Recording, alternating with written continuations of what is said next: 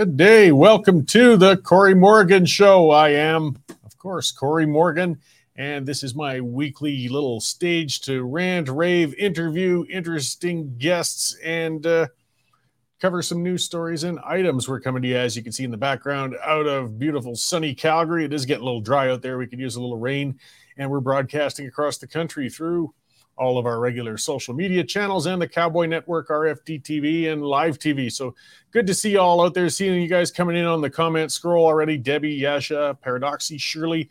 So for those of you who are watching this live, by all means, use that comment scroll. I love it. It's good to see the interaction going on out there. Throw questions my way, my guests' way. As I kind of always said, I might not necessarily read them all on the air, but I do see them all there, and I appreciate them. And good to see you there too, Melissa. So, yes, we've got a good packed one today. I got Spencer Fernando coming on in a little while as a guest. People are probably familiar with him. He's based out of Manitoba. He's a prolific writer. He was involved with the National Citizens Coalition and a number of things. And he's put out a good little column on basically Canada's abuse of its own military forces. We're really asking a lot from them and not providing terribly well for them. And again, it just keeps undercutting and reducing the pride in this nation. But yeah, Spencer and I will have a good conversation about that in about 15 minutes or so. So let's start with what's got me wound up and ranting today. There's always something. And it's on food supplies, guys, because it's serious and it's something that we really need to start discussing. We got climate-obsessed governments out there reducing world food supplies. And think about it. If you want to control a population, control its food supply, right? I mean, we're in this world where every little entitlement and desire is defined as a need or a human right, and people are protesting for it. Yet at the same time, we're quietly letting ideologically driven political leaders threaten what there is a very real right to and need for reliable, affordable food supplies. So this latest attack on food production that we're reading about comes from Ireland, where the government's proposing the slaughter of 200,000 dairy cows in an effort to reach EU climate change targets.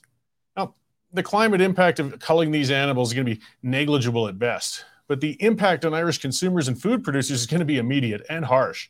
I mean, dairy products, they're infused into most European food supplies. The slaughter of these cattle is going to immediately raise prices on most food items. It's probably going to put a lot of producers out of work and not going to do a bloody thing for the environment. The climate zealots, they don't care. They're undeterred by protests or economic reality. They just want to shut down human activity by all and any means possible. You're not talking about rational, reasonable people here. Even in Sri Lanka, I mean, this is a nation that's not a stranger to hard times and famine in relatively recent memory. Well, their government imposed ridiculous regulations banning types of fertilizer and encouraging these inefficient organic growing practices. At least with them, they got stirred up enough, it spawned protests that actually took down their own government. That was only a couple of years ago. But still, the push doesn't stop. In the Netherlands, the state's been at war with its own farmers since 2019, when nationwide protests were spawned by nitrogen and ammonia bans at the expense of the agricultural producers. Farm protests have been crippling their nation at times, but the government's still undeterred, and they're working towards forcing the reduction of livestock herds and taking land away from agricultural producers in the Netherlands. And hey, don't think it's just happening overseas, guys. Canada isn't far behind. The Trudeau government suggested a 30% reduction in fertilizer use by agricultural producers. I mean, if such a reduction would deeply cut into crop outputs, and the notion sparked a quick backlash from Canadian agricultural producers. The government then hastily pointed out the 30% reduction is voluntary for producers. But of course, what they're saying is, for now. I mean, these guys are nuts. They put $8.5 million into a cricket production facility. Crickets for human consumption. Yes, this is how mad they are. I'm not making this stuff up. Look it up. $8.5 million of your tax dollars went to cricket production while they're attacking food production here. We're being governed by zealots. Don't expect rationality to come from Ottawa anytime soon. Justin Trudeau desperately wants to be respected on the world stage. He knows his intellect isn't going to get him there, so he's hoping his actions as a climate crusader will garner him the international adoration he wants to revel in. He knows nothing of supply chains, food needs, or agricultural production. I mean, think about it. Canada is led by a man whose servants shop for him and chill his favorite cereal bowl in the mornings while he tries to pick out cute socks for the day. He's never seen a grocery bill, much less a balance sheet from a farm. But he's in the position to control our food supplies. Think about that. NGOs and environmental groups feed the agenda further. The Suzuki Foundation, oh yes, David Suzuki and his foundation with his many, many homes, just came out against domestic beekeeping. Yes, because domesticated bees, as far as they're concerned, are a form of unnatural livestock, and they might pressure wild bee populations. Yeah, aside from the honey they produce, domestic bees are sort of an integral part of crop pollination for agricultural producers. Bees are actually rented by farmers for this purpose. Their crop yields will go down if they don't have these bees. Suzuki and his ilk don't care. They aren't pro-environment. That's what we got to get driven into people's heads. They are not pro-environment. They're anti-human. Big difference. They want to drop world populations, and they don't care what it takes to do it. Arguably, I guess, a reduced world population would ease environmental pressures on the planet, whether from, the reduction in trash, water contamination, emissions, sure, fine. But reducing the efficiency of food production isn't going to reduce the world's population or improve the environment. It's just going to make populations desperate, hungry, and impoverished. The most environmentally friendly populations on the planet are all in the richest nations. Blue bins, emission reduction plans, comprehensive waste management, those are all luxuries developing nations lack. We take them for granted here. Having a low birth rate is also a luxury only afforded to wealthy nations. In developing nations, people need large families in order to survive and sustain a retirement. In developed nations such as ours, we need immigration to counter our low birth rates. Developing nations are also forced, of course, to use inefficient food production means such as slash and burn farming and burning high-emitting fuels from wood to coal to even animal dung to cook their food sometimes. If we want to slow or even reduce human population growth, the path is through economic development for developing nations. Make them rich enough to afford to be nice to the environment and stop breeding like we've been able to. To do that, they need reliable, plentiful energy and food supplies. And they need to become wealthy enough to cut back on breeding. In other words, they need to do the opposite of what the environmentally fanatical nations are pushing them to do. They don't need more windmills. They don't need organic farming. They need natural gas networks heating their homes and generating their power. They need modern farms along with the associated chemicals for pest control and fertilizer. In other words, they need all those things that Justin Trudeau and other vain virtue signaling world leaders are denying from them. Canada has abundant resources, and not only will we not expand development of them for ourselves, we're also being prevented from exporting them to those nations that need them most. The environmental movement's hit new, revolting extremes. It's working basically to starve populations into what they think is going to be a greener new world, and it won't come. The alarm bells are ringing now, guys. Are we going to act and reverse this madness and food reduction, or are we going to wait until the starvation actually sets in? And guys, it's just going to start with the developing nations. Don't think for a moment that we're immune for it and it won't come here next. Well, that's what's got me ticked off today. I was lucky enough to have a nice big meal at least to set it off. But seriously, guys, it's insane. It's insane. Of all things to go after our food. All right, let's talk to somebody who's more sane, and that's our news editor, Dave Naylor, coming from the newsroom there. How's it going, Dave? Good. I wouldn't say I'm any more sane than you, Corey. Not a bit. But I was thinking of you when we published that bee story about Suzuki on Saturday. I pictured you in your beekeeping outfit and your head exploding. Pretty close. The vein was pulsing there, and my bees were not happy when I passed it along to them. No, utterly ridiculous. So, extremely busy morning already, Corey, on the Western Standard. Right now, we're leading off with what could be actually a fun political event. Pierre Poilievre has vowed that as of 5 p.m. tonight, he's going to rise in the House of Commons and speak. And he is going to speak and filibuster until Justin Trudeau caves on his latest budget. So you know how Justin does not like to admit he's wrong.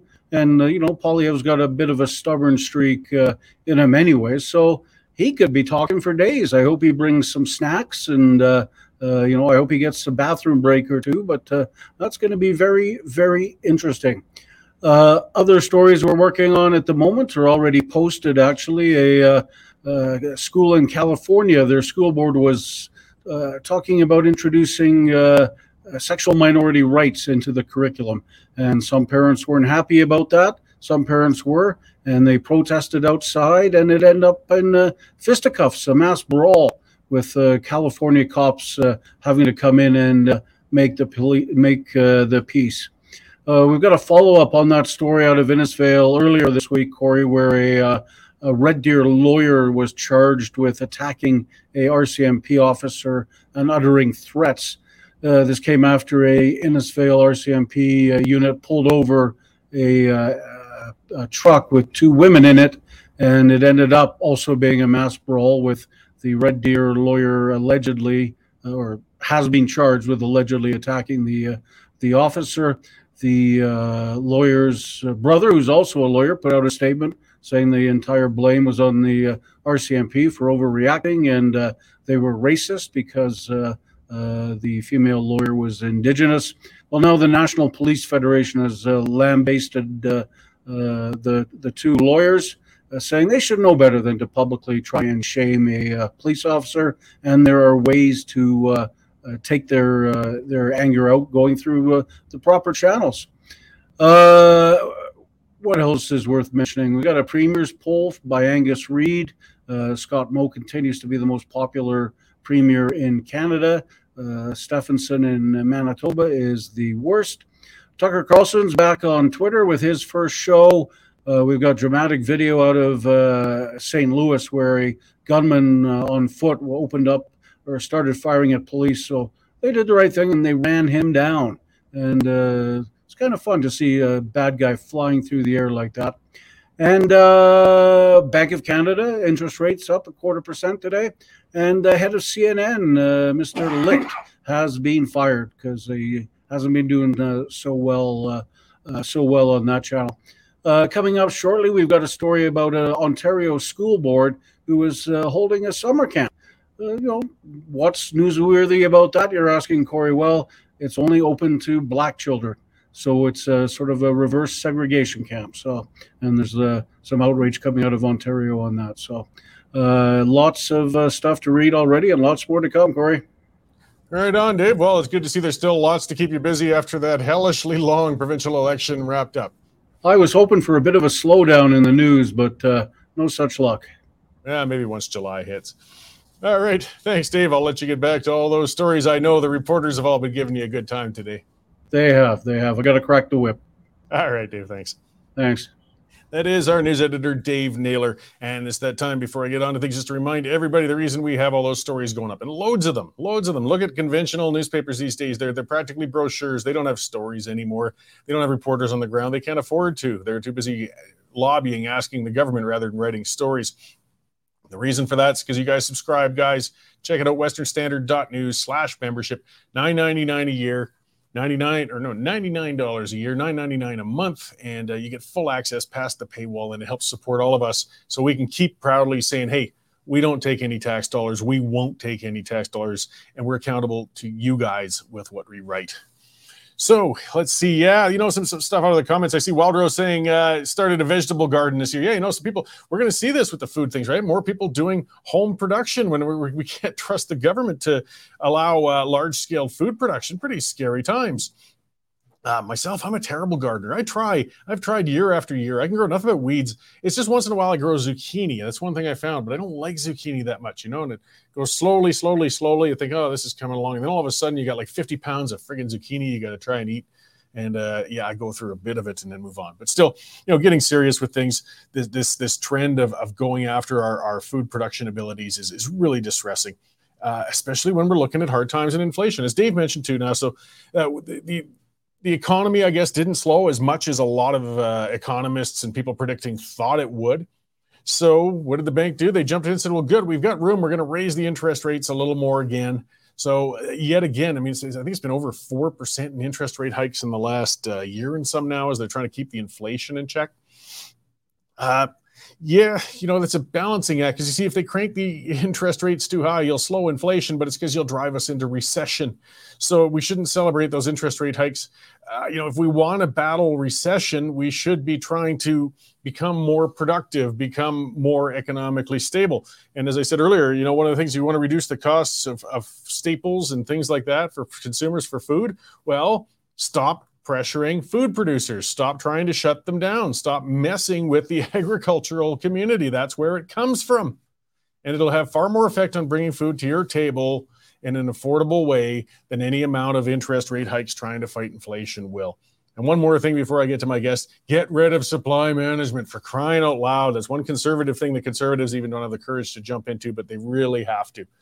All right, I see Spencer on deck there, and I've been looking forward to talking to him. We haven't had him on for a while, and it's great to have him on. He's been writing a lot of stuff and covering some federal issues for us. So let's bring in Spencer Fernando and discuss things. Hey, Spencer, how you doing? Not too bad. Yourself? Oh, very good. Ranting, raving, but that actually makes me happy. People think I'm angry all the time, but I'm actually in my best state while I'm frothing like this. Yeah, it's good to get the negativity out somehow. Well, that's right. Jane doesn't have to deal with it as much out of me then. Smart move.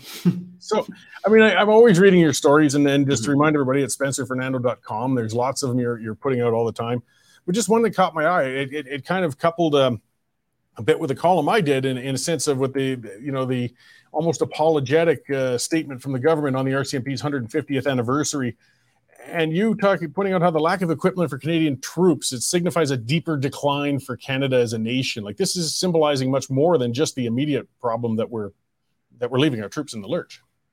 Yeah, if you tell a whole generation of people that Canada's history is nothing but evil and colonialism and terrible mistreating people, and all our values are bad and we should feel guilty and sad about everything, then you're at the same time you're saying, oh well, sign up, join the military, and go overseas to defend our national interest. Well, how can you really have national interest if you take such a negative view of the nation and the history of the country? And so I do see those things as linked. You have a government that manages. I think we just saw that they just asked for the authority to spend $20 billion extra dollars this year over what they'd already budgeted, which itself was a massive increase over the previous year. So they spend money on everything. Massive deficits. The debt's gone up dramatically. The only place where it seems they don't spend much money is equipping our soldiers. They sent people over, I think it was to Latvia, and they're having to buy their own helmets. So, I'm sure we'll get to the moral aspect of, sending people to harm's way without equipping them and how bad that is. But I do think we are seeing a deeper problem with just the fact that we've, demonized our history. We've made people think Canada's, based on bad values. Western civilization it's no better than any other civilization. It's terrible. It's got all these problems. And so when you kind of depress a country like that and depress a whole generation about their past and their history, then, how do you expect people to join the military? And how do you expect to have a government that sees the value of the military, or have citizens that see the value of the military? Because, it's not just, it's easy to blame the politicians, but, most Canadians don't vote on whether the military is, effective or not. And most people don't seem to care that much. So I think it's a serious problem, especially in a world that's becoming a lot more dangerous. Well, it's it. The military is a calling. It's not a route to easy money. It's not a good time. It's some dangerous sometimes and difficult career path to take. The people who join typically are feeling that they're going to do a service for the nation they love. That's what would help them, I guess, overlook shortcomings they're getting back from the military, such as perhaps not being as well equipped or whatnot as they should be. But if they're at the same time being told they should be ashamed of the nation and being under-equipped, this is a terrible formula for these people serving right now. Yeah, and it's one of the ironies was some of the soldiers, the other NATO troops that were over there, I think from the Netherlands, had better equipment than the Canadians, and much of the equipment was actually Canadian. They've been buying Canadian equipment for some time, so we make good equipment, we just don't buy it for our own soldiers, and we don't equip them. And then there's, of course, the aspect of, Justin Trudeau postures as a, big defender of NATO and the rules-based international order. He talks about it all the time. But, it's just words if you don't back it up, right? So he says all the nice words about, supporting NATO and freedom and democracy and all that stuff. But you send people overseas, into the idea is that if there's a big war, they're going to be involved in it. That's the reason we're sending people over there, is a deterrent. But obviously they'd be on the front line if a massive war broke out. So how can you justify sending them over there if you're not equipping them well, right? You're basically saying, yeah, well, we just hope nothing bad happens, because if it does, you'll be under-equipped and your chances of dying will go up.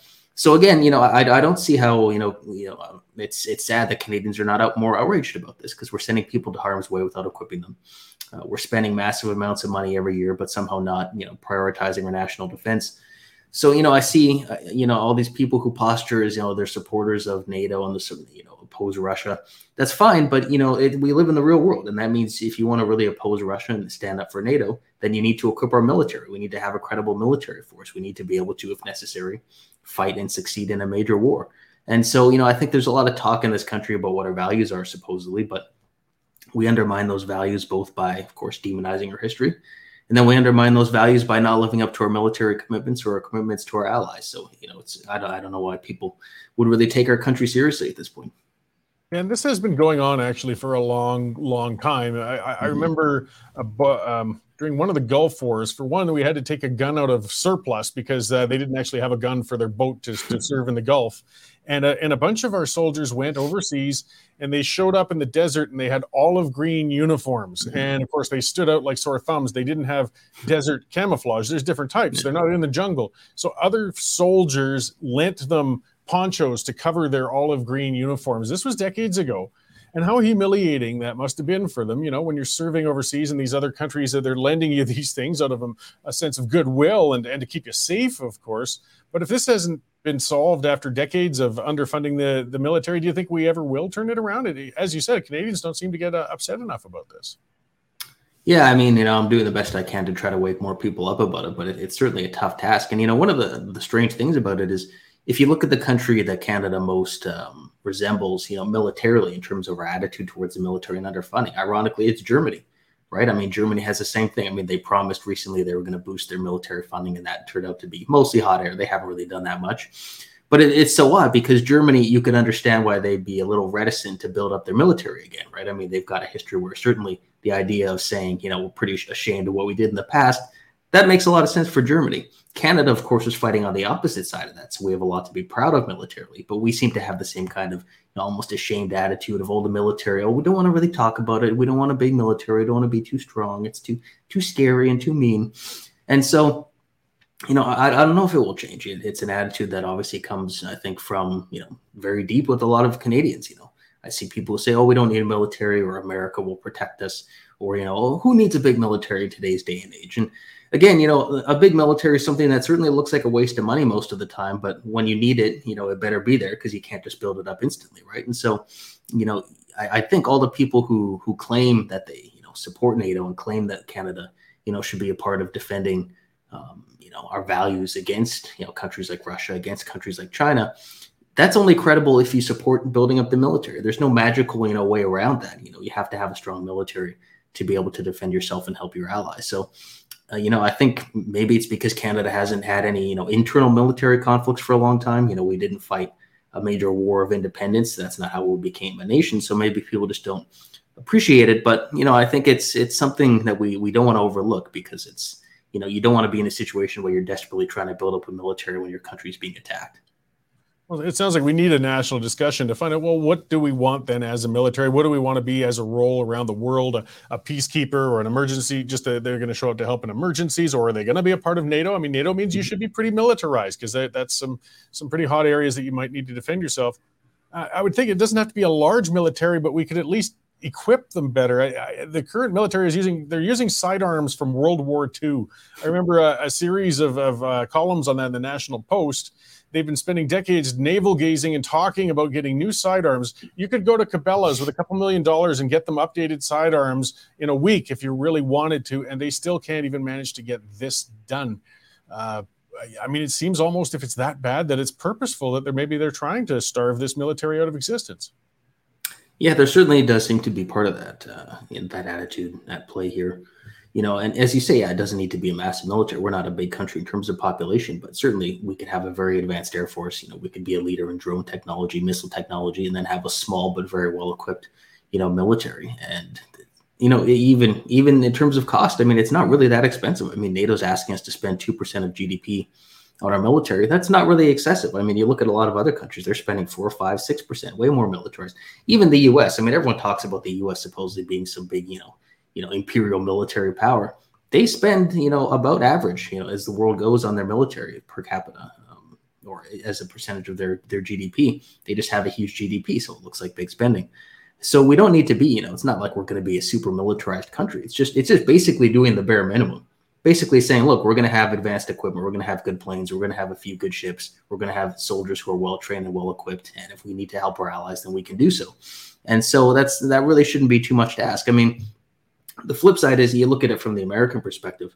By not funding our own military, and then by saying, America will protect us, we're basically saying, Americans will die to protect Canadians because we're not choosing to do our part. And an alliance has to go both ways. If we expect the Americans to help us if we're in trouble, we should be able to at least do a little bit to help them if they get in trouble. And so I think just, strategically, morally, ethically, having a decent military is certainly not something we can overlook in today's world.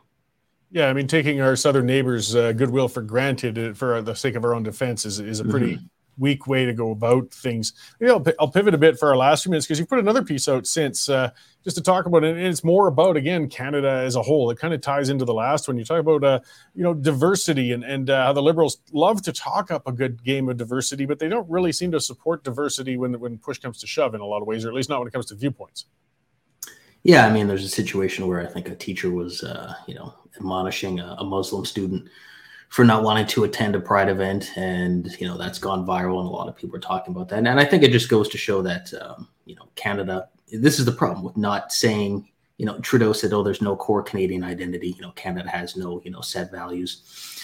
But then at the same time, you bring in a lot of people, many of whom come from parts of the world with very different values than Canada. Not based on individual rights or freedom of religion.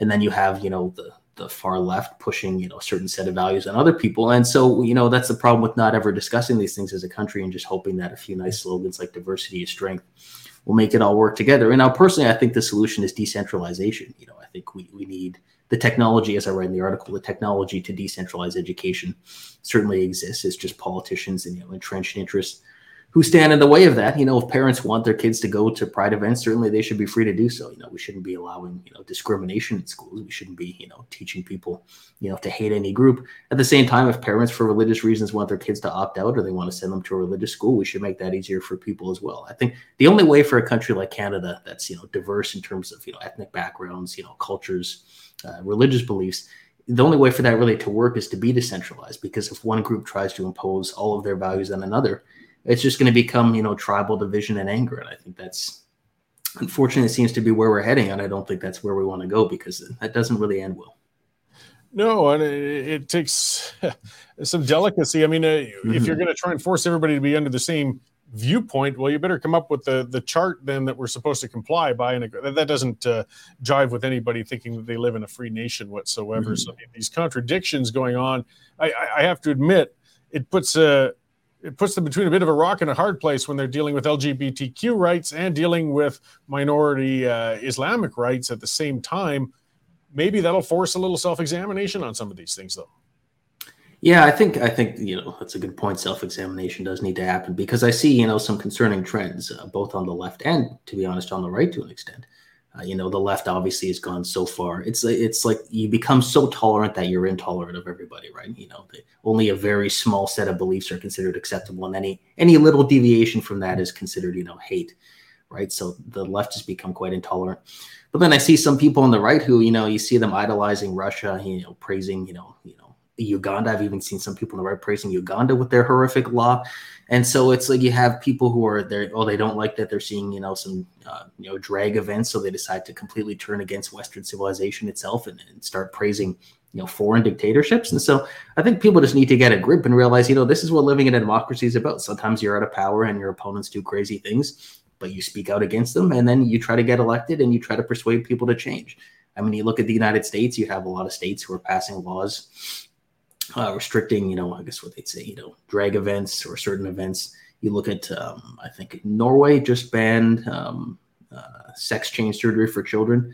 And then some people will like that. Some people won't like that, but democracies are trying to figure these issues out, and there's a back and forth debate. So I think both the left and the right need to, restore some of their faith in the idea of freedom, in the idea of democracy, the idea of debate. We experiment different ideas. One jurisdiction tries one thing, one tries another. We see how it works, and, we fight it out politically.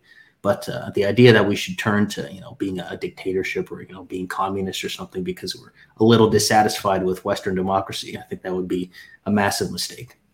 Some debate and live and let live concepts. They sound like simple ones, but not enough people seem to recognize them sometimes. Well, we'll keep debating anyways and keep pushing and shoving and trying to keep a balance in the nation, I would hope. I appreciate your contributions and your columns going out there. Just to kind of remind everybody one more time before I let you go, where can we find where you're writing and where your presence is out there, Spencer? Yeah, you can go to spencerfernando.com. That's where most of my articles are. And then I publish one column about once a week for the National Citizens Coalition. So you can find that on nationalcitizens.ca. Great. Well, I appreciate you joining the show again, Spencer. It's always a good conversation. I hope we get to talk again soon. Sounds good. Great. Thanks.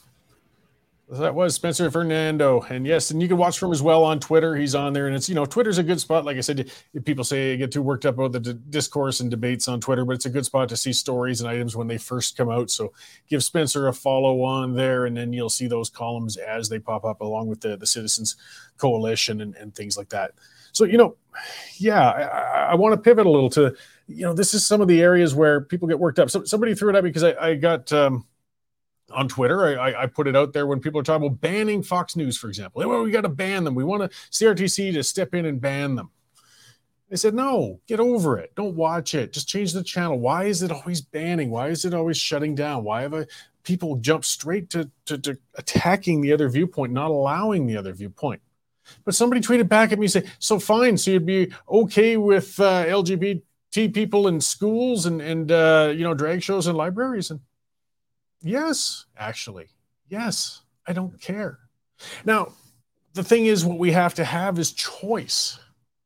We have to have choice. In a library, for example, as we mentioned before, join the library board if you're really that concerned and don't have trans shows going on there. Likewise with the school, we need charter schools. We need to let parents choose where their kids are going to go and where they aren't.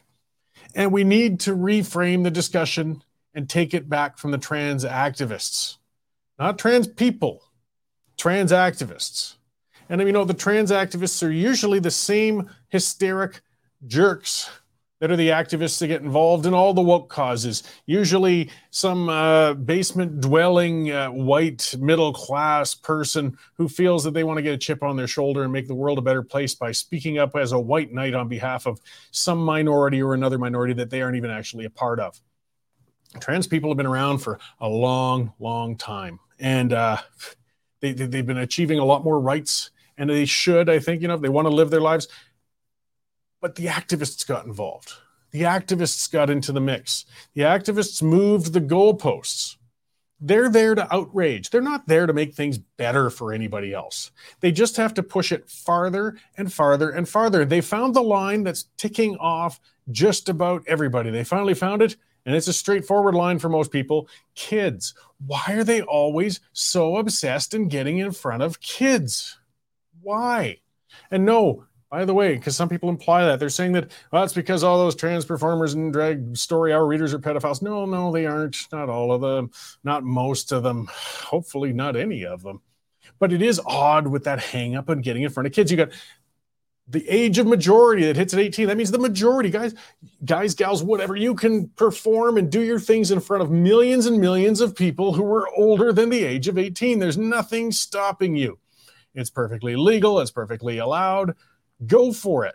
But instead, they got to keep pushing it. That's a story that just I got to admit, and I'm not easily shocked, but got me the other day when I saw that, was trans woman's testicle falls out in front of children during performance. Yes.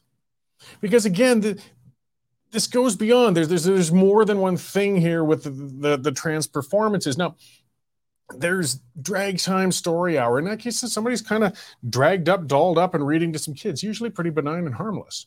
But then that limit keeps getting pushed, and we see the videos, and it's not everywhere. We see enough. We see the ones where there's kids going up and putting money into the G-strings of trans performers. It would be illegal if these were straight people up there. Just leave the kids alone. Leave the kids out of it. Why? Why do we have to keep pushing? And I think, personally, I can't speak for them, but I think it's probably making it harder on the genuinely trans people who just want to live their lives. Just leave the kids out of it. Move on. But it's the rage. It's the rage. They got to push. They got to push. I listened to something the other day. I listened to Adam Carolla's podcast a lot. And he said something interesting, or he had a guest who said something interesting. He said a lot of libertarian-minded people tend to be on the autism spectrum because they have a different way of emotions in the way they work with things. And I don't know if that's fair or not to say if that's the case or whatnot. But yes, I do think, though, and one of the ways he put it was good, wasn't that because we get accused of that. You get accused of these sensitive issues. You're heartless. You want this. You want that. No, not. No, not. But a libertarian person won't look at an emotional argument as being valid when it comes to policy. So yes,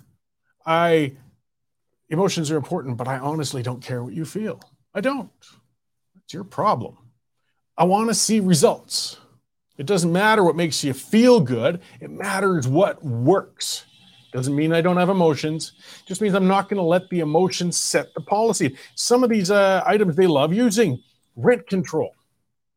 I always oppose rent control. I say, why? Why? Do you want people on the streets? Stupid question, but that's the kind of question these emotional jerks send at you, isn't it? Do you want people to be homeless? Do you not feel that people should be able to live comfortably under a roof? Stupid questions. Turning the discussion all based on emotion. Why do I oppose rent control? Not because I'm a heartless jerk. It's because it doesn't work. It never works. Not usually doesn't work, not only sometimes works. Rent control never works. So the only way a person could potentially push rent control is on an emotional basis, and I reject that premise. You're just wasting time. You are not helping people. Don't you want to deal with the housing crisis? Sure. Not through rent control. It'll make it worse, but that'll be people without houses. No, won't you? Clowns. What else? Minimum wage hikes.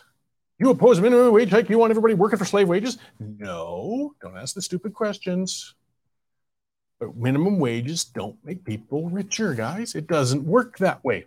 What does a business do when it's forced to raise minimum wages? They raise their prices. When prices raise on everything everywhere, what happens? Inflation.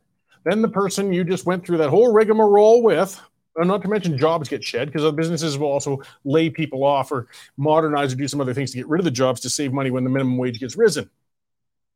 It doesn't work. It doesn't make those low-income people any richer. If it did work, and some people say it's a shallow argument being thrown back, then let's just raise it to $80 an hour for everybody and we'll eliminate poverty. Well, the reason we don't do that is because it's economically unviable and it doesn't work. So no, I'm not saying I want to see people live in poverty when I oppose constant minimum wage hikes. I'm saying it doesn't friggin' work. Socialized medicine, there's another beauty, isn't it? Canada's sacred healthcare system. You want people to pay for their healthcare with a credit card.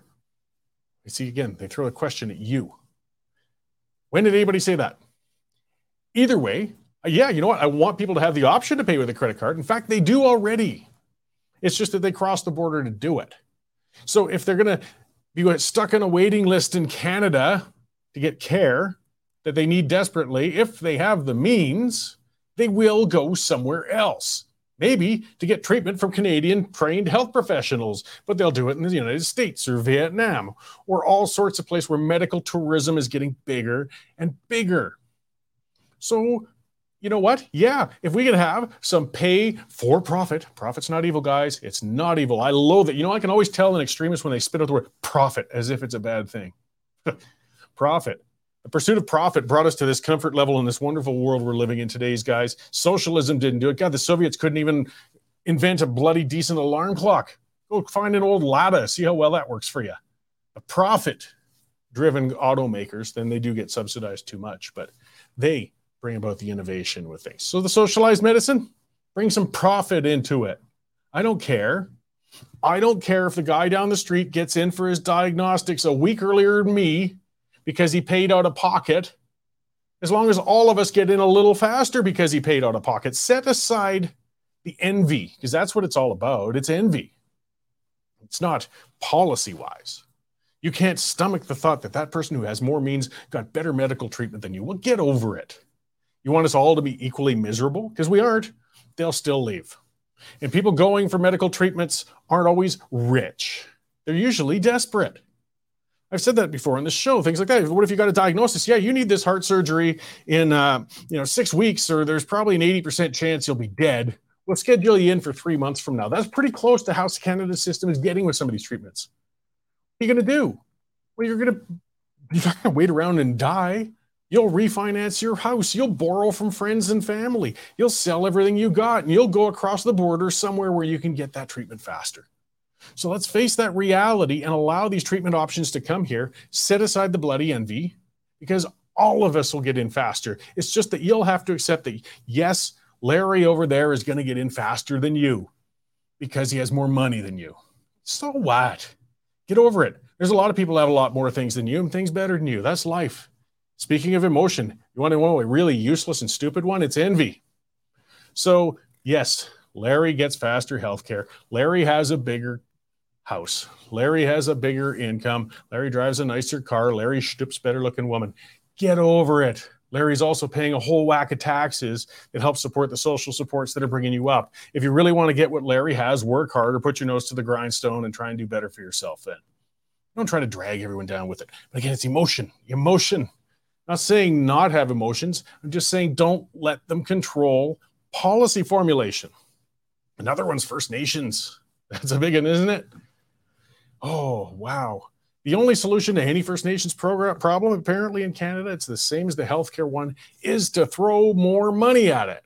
And any other solution to the challenges going on is going to get you the same responses from people. You want them to keep living in misery. You feel that the First Nations shouldn't be compensated for what happened 150 years ago. Quit throwing stupid questions at me. I want to see policies that work. Right now, the First Nations policies are failing catastrophically on every level. Go on to a native reserve. Check it out sometime. I spent a lot of time on them when I was in the oil field, constantly working with people from those reserves.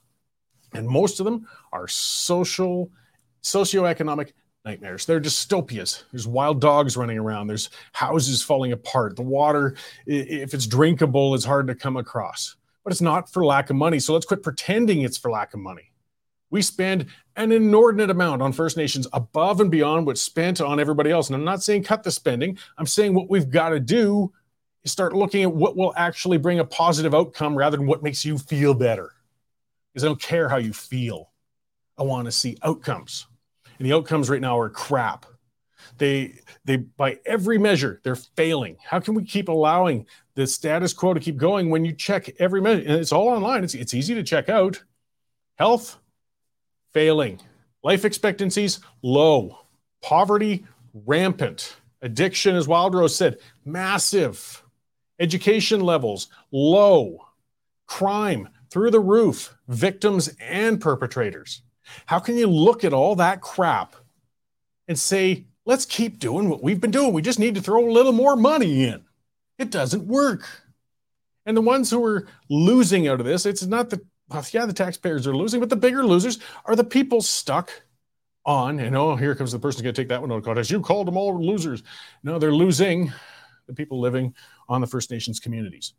But until we set aside emotions and start saying, let's look at policies that work rather than policies that make me feel a little better about myself, we're not going to get better policy. Likewise with a lot of our climate policies, a lot of our, recycling, things like that. I mean, I'll give an analogy that's a little less charged than the First Nations one. Another one that, again, simplistic, emotional, feel-good policy thinking. That's really stupid. In Calgary for a long, long time, we've had the sorted bins. You sort your recycling stuff. People take their time and they rinse their jars and their bottles and they separate them and they put them in these green bins. And oh boy, they're saving the world, aren't they? Sweethearts. Well, then they go to a sorting center where we pay a bunch of union people a whole lot of money to clean them all again and separate it all again. And they took out all the jars and bottles in Calgary and they cleaned them. Then they crushed them into a powder because you can't just refill them, reuse them. Actually, you crush them. And then they took all this powder and they put it at the Calgary garbage dump because they had nowhere else to put it. So there was this mountain was building because the problem was nobody wanted it. There's nothing you can do with it. It's powderized glass. It's good for next to nothing. And this mountain got bigger and bigger and bigger at the Calgary garbage dump. And finally, some luminary said, I got an idea for this stuff. I've got it. I've had a brainstorm. At the dump, we're always building roads and trails to get around for the equipment and machinery. We're putting gravel down for those roads. Why don't we take the powdered glass and use that for roadbed? Brilliant, brilliant. So after all this much time, after all this millions spent, this big mountain, what you've decided to do was bury it at a landfill. Good thinking. At a higher cost than gravel by a long shot. Come on, you guys. If we'd just thrown the damn jars in the garbage in the first place, we would have saved millions. They still would have got buried at the landfill. We could have used gravel, but no, that doesn't feel as good. I don't feel right throwing away glass like that. And we better get better at it because we're banning all our plastics. I just want to see policies about things that work. And, we don't get nearly enough of those. Let's see. I'll close with a few more things I'll be watching. So, this doesn't feel so good, but talking about emotional, because I don't know what it takes to change things in this country. I mean, they voted 174 to 150 to fire this special rapporteur, the fake position that Justin Trudeau created for his surrogate uncle Johnston to look into the Chinese interference issue in Canada. Even with a clear majority of our elected officials in the House of Commons, they cannot get this done. We cannot fire a man who is clearly inept and biased in the job he's in. Then what on earth is the purpose of that federal legislature? Really? Talk about useless. Talk about an affront to democracy. Talk about a waste of time. Now, Jagmeet Singh could do something about it, but, I spoke about testicles earlier. Yes, the drag performers have more testicles to be seen than Jagmeet Singh does when it comes to holding the government that he's propping up to account. He talks big, but acts small. But I mean, yes, as we see that headline, his testimony showed missing information, election investigation. The investigation was half-assed. It was a joke. It was just him going through the motions. They're kicking the can down the road, and they're hoping Canadians forget about this whole thing. They might be right. They might even be right. But he's doddering around, 81 years old. And he's even in discussions Jane brought up the other day, he doesn't even sound like he's necessarily all in his right mind. I mean, this guy might be getting a little, cognitive challenges going on here. So similar to with Mr. Biden down south of the border, we're getting into the realm of elder abuse by sticking these folks up here into these positions and letting them take the heat. Particularly when this guy's taking the heat on behalf of Justin Trudeau and his incompetent government. And more news came out. It's evidence of them meddling in elections and stuff coming up. What's it going to take? What is it going to take? All right. That's what it takes out of me. That's my ranting and raving for today, guys. Lots to cover. There's lots more stories going on. Let's hope. I'm not a praying type, but for those of you who pray, by all means, go for it. But let's hope there's some rain gets to those parts of the country where it's burning pretty bad. I mean, we got some serious issues going on. Alberta seems to have gotten things under control, but it's getting pretty hairy out east. And, let's just keep supporting our independent media guys acting well. Again, follow policies based on what works. Don't worry about your emotions. Save your emotions for your significant others. They appreciate them much better. And I will see you all again next week at this time, guys. Thanks. Here's an update on commodity prices in Lethbridge for today. Cash barley is unchanged at $4.12, feed wheat is steady at $4.12, and corn is down $2 at $4.04 per metric ton. In the milling wheat markets, July Minneapolis futures dropped 16 3/4 cents to 7.99 3/4, with local hardwood spring bid for June movement at $10.50 per bushel. Looking at canola, nearby futures are up 50 cents at $6.70.40 per ton, with delivered values for June movement at $15.42 per bushel. In the pulse markets, nearby red lentil prices are trading at 33 cents per pound, and yellow peas are holding at $11.25 per bushel. And in the cattle markets, August live cattle slipped 60 cents at $173.90 per hundredweight. For more information on pricing or picked up options, give me a call at 403-394-1711. I'm Matt Musicum at Marketplace Commodities. Accurate real-time marketing information and pricing options. Canadian Shooting Sports Association. Without the CSSA, our gun rights would have been taken long ago. These guys are on the front lines helping to draft smart and intelligent firearms regulations and legislation in Canada, and more importantly, educating the public about how we keep guns out of the hands of the wrong people. To become a member, it's absolutely worth every penny.